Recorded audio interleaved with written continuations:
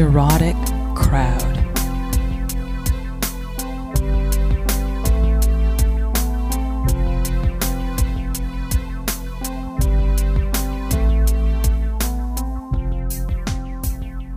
One of the one of the things that I do when I'm traveling, even if it's for 5 days, I like to check the news.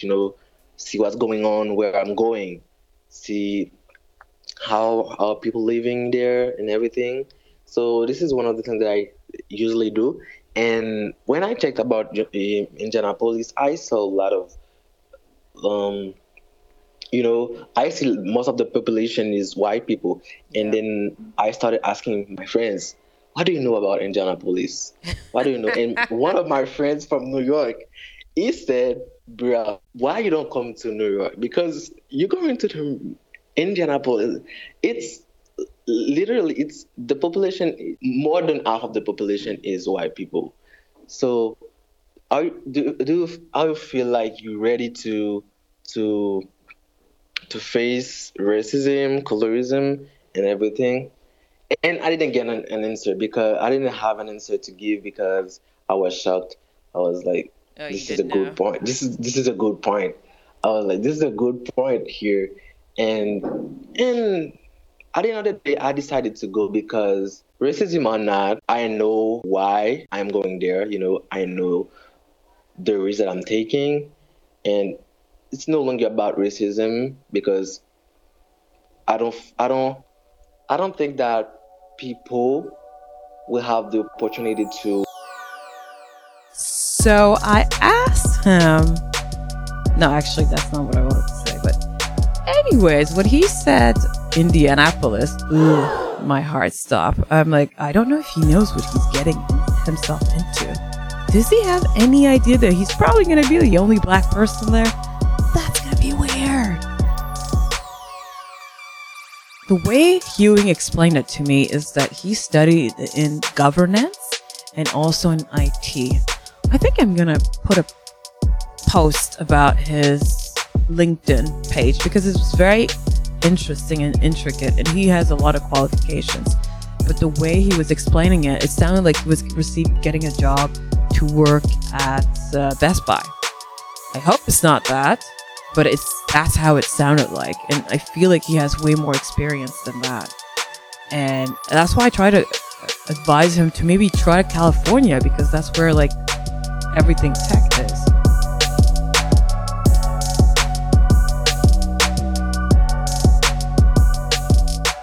Make me feel uncomfortable. Well, it's not about that. It's like just be careful because they just you're a black person now over there. You don't face that same type of racism in Haiti. In Haiti, everybody's Haitian, so we're all the same basically. But did you know that in Haiti we have, I wouldn't call it racism, but we have the light skin privilege. Ah, yes, I heard we have that. We have that a lot, a lot, a lot, a lot. Yes. Like when people are light skinned, people see them differently. See, that's a different type of racism. That's colorism. Yes. I felt like it was my personal responsibility to make him aware. And quite frankly, whenever I ask my aunt, who's I think 94, 95 years old now, about Haiti and how, it is to live over there and how's black life, let's say, she's like, wow, what are you talking about, Ingrid? I mean, everybody's black over there. It doesn't really matter. I don't know what you're saying. We don't think about things like that. It's only in North America. Everybody's the same. So we're just happy to be living or eating or, trying to build our house. Nobody cares about that. And I thought, wow, that's refreshing to be in an environment where it's not a struggle. I have to say, I'm not American, so the struggle in Canada is not the same. And when I talk to my other friends, like everywhere else in the world, they're like, we have to remember that it's not all about how Americans think. The world is not just about that. They have their own problem with slavery. Not everything is just the way the Americans portray it. And I have to be very specific and honest about that. I don't always feel that I like what they say belongs to me because, I'm Haitian. I was born in Quebec. It's very different. Racism, anyways, is different everywhere. If I go to China, it's going to be a totally different thing. But I just want to say that my perception of it is not the same because I don't live under the wrath or under the What's your name? I don't know, the ideology of slavery. Let's say because Haitians freed their own selves, so it's not the same perception. I just want to say that, like, it's not always about what the Americans tell you it is. I don't like to take people's innocence. I really enjoy the excitement of someone who's going to a new place to start a new life, to experience a whole new world so they can be properly, not properly immersed, but just to travel without prejudice and just to try to make the best out of it. But unfortunately, with this whole George Floyd and this rise of awareness towards racism, I wanted to make sure that he was prepared, that he didn't know where he was going. Sometimes you just don't want to be that person saying it. But I was really happy that he wasn't going there blind. When people are light skinned, people see them differently, See, that's a different type of racism. That's colorism Yes, within yes, black culture. yes. So I'm gonna get back to that in a Mm-hmm. moment. But Yeah. what I wanted to say is that for you, what you have to be careful is when you're walking in the street alone at night with a hoodie, not to be Yeah. taken for a I don't know, a Yes. gang member or something like that. Like those are the little nuances, like walking alone at night, walking alone, in distant or that type of neighborhood. Those are the things that you have to be careful because Yes. even during the day, you can be stopped for no reason. So those are the things that you have to be careful. Yeah. And this is really sad. I, I think it's really sad. yeah, I think it's sad also. You can't never really live freely, but you just don't want to be part of the news. This is one of the things. But at the same time, I don't know if 10 years ago, if I would have moved to the US, if I would have thought about that. I don't think I Yeah. would. I, Yeah. I think that this is in the minds of people right now. And I have so many white friends who are American and they're great people. So I don't think you Yeah. can let your mind get polluted too much um, by the news. You just have to go there and make your own assumption. And maybe Yes, it's not that's going to be true. as bad as what TV tells you. Yeah. That's just what I think. I don't think that everybody's intrinsically evil. I don't think that it's Yeah. always black people versus white people. I think it's just Yeah. what's in the news and how people are being influenced. I Yes. think the will of the people is going to win eventually, and there's going to be a restoration to balance. But it's just like things that you can't just go there with blatant innocence. You just have to be aware. And Yeah. and going back to your friend living in New York, yeah, it's great. It's more multicultural, but you might not be able to grow as much. Now you're going to Yes. be like, you might be a big fish in a small pond in Indianapolis. Exactly. So Exactly. Yeah. you might have better opportunities. You might have a chance of growth that gets you faster to where you want to go instead of Yeah, exactly. being in New York and being in that rat race and trying to be one in a million making it. So Yeah. this is why I think going to Indianapolis is a great opportunity because you can Yes, amass I a believe lot it of too. experience over there. And talking about the white experience, they are not evil. It's true because I remember when Black Lives Matter started. Um, I have white friends. They started messaging me. Are you okay? I know that you're in Haiti, but how is it going there? Do you have, they cared about how I feel as a black people, and to me, it's not it's not always black people versus white people. It's black people versus the system. Yeah. The system. They want to be heard, and when we say Black Lives Matter, it doesn't mean Black lives only matter. It To me it means that Black lives matter as well, and even if you're white people, I don't know, you should consider thinking about that. You should consider checking the news and see how black people are massacred and everything. So maybe you should be part of it too, because it's not only Black Lives Matter. We want to be on the same scale of you know everybody's life. So that's why we said Black Lives Matter. And I don't get when people said I don't support that Black Lives Matter because all life matter. We all literally say the same thing. Yeah. Literally. Well said. Literally. Well said, because it's true. It's not about that. It's about fighting against the system. It's not about fighting against the people. It's how the system is rigged against a certain type of people. And it's been rigged for more than 400 years. It's time for it to end.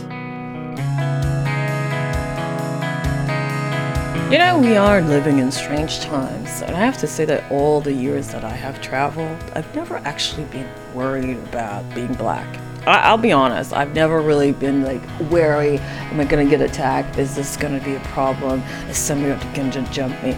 But I did say that the last episode there was a heartbreak after the George Floyd incident, and that shocked me.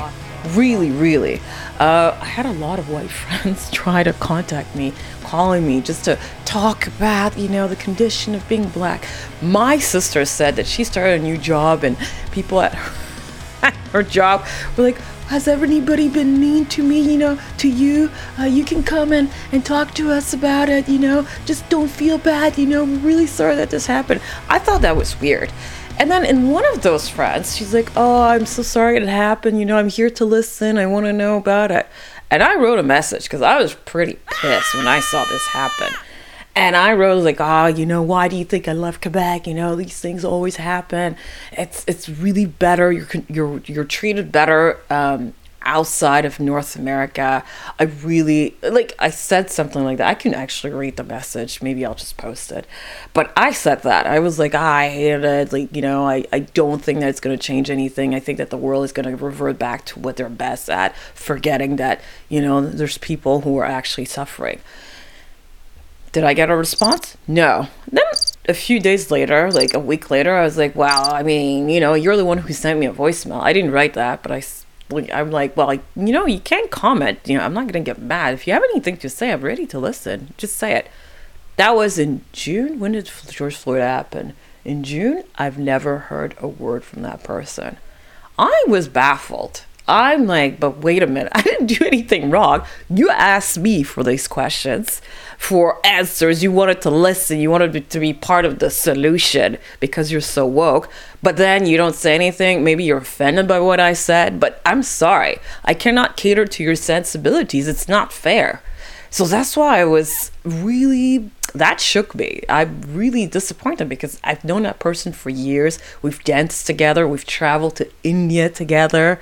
We've always kept in touch. Sometimes she goes to Vermont. I cross the border just to see her. And that one comment, just, because it made that person sensitive about whatever is going on in the world. And now I guess I don't have a friendship. I don't know anything anymore. So I thought that was very, very peculiar. But the truth is, all these things, like George Floyd and whatever, all these things, the worst racism I've ever experienced was in Quebec, where I'm born. So I'm not lying. I'm telling you the truth. If you don't want to believe me, that's on you. If you don't think that the population here has a problem, that's on you. But the truth is, it is here. There's a lot of systematic racism here. Do I think I'm going to change the world with what I'm saying? No, not really. Do I feel like I've been, beaten into submission to believe that this is an okay situation? Probably. But I live my life, and there are reasons why I don't like to live here, because there's so much trauma and a lot of things that's been done. It's annoying. It's really annoying. And quite frankly, I don't experience it when I'm outside of this province. I don't experience the same type of dismissive attitude. And that's the truth. The truth shall set you free. Actually, I don't want to talk about racism for the rest of my life because I think that's a boring topic. I feel like we're all humans, we should all get along. And that's pretty much it. That's the basis of humanity. But not everybody understands that.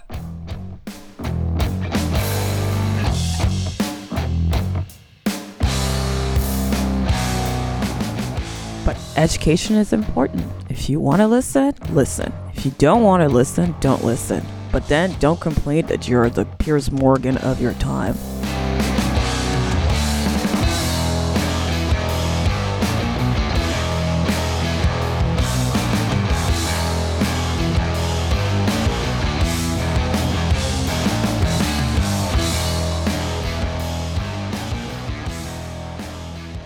We have hope. Okay. Not much to be honest, but we have hope because I see a new generation coming up with with new initiative, with new perspectives. You know, people want to invest in Haiti. I have a lot of young friends. They are actually doing great things. I have friends doing entertainment stuff, supporting talent in Haiti. I have that one friend that is doing like they want to build something in Haiti. They want to start a business in Haiti, and I think this is the way. This is the economic way for Haiti to have hope, because if you have your fellow citizens and they will invest outside of the country, they will do what they have to do, what they want to do in other countries. So you're not gonna be able to talk about that economic growth that you want to have, and therefore you're not gonna be able to talk about hope. But I see new generation coming with new alternatives, with new stuff. They want to help Haiti. They want to support Asian talent. They want to support Asian food. They want to support Asian culture. And I think in this way we can say there is hope for Haiti. Yeah, because I know that you guys are trying to build this business of like selling cremas, right? Yeah, exactly. Yeah, you're part of with Laure, and I've seen all like the ads, the work that you're putting in. She showed me. I'm like, oh my God, this is pretty impressive. I hope that it works out. Yeah, shout out to Teaser Cremas. This is we started with Teaser Cremas, and because Cremas is it's part of the culture.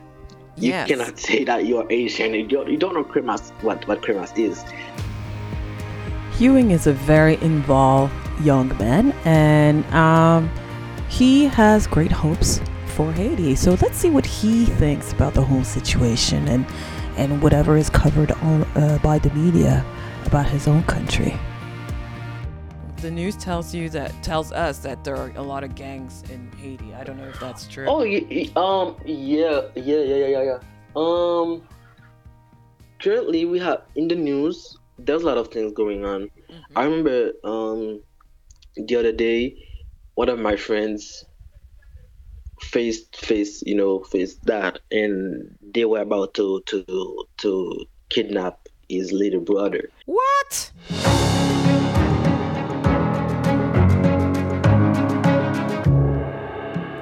Haiti and its history with kidnapping, thinking that they're into all these gangster movies. Well, tune in next week and you'll find out more about what happened to Ewing's friend and other stories that I know about kidnapping. You'll see, it'll be interesting. Thank you for listening. Thank you for joining us as always. And this is a new chapter. We're going to try to do this every week so we can pique your interest. And I feel like I should have done that maybe in January, February, but like everyone, I was busy. And also, these dark months in the northern countries, sometimes you just don't have the energy for anything else. But I'm fired up and I really want to do this and do it with continuity. So come in next week and listen to part 3. It'll be good. Thank you and bye.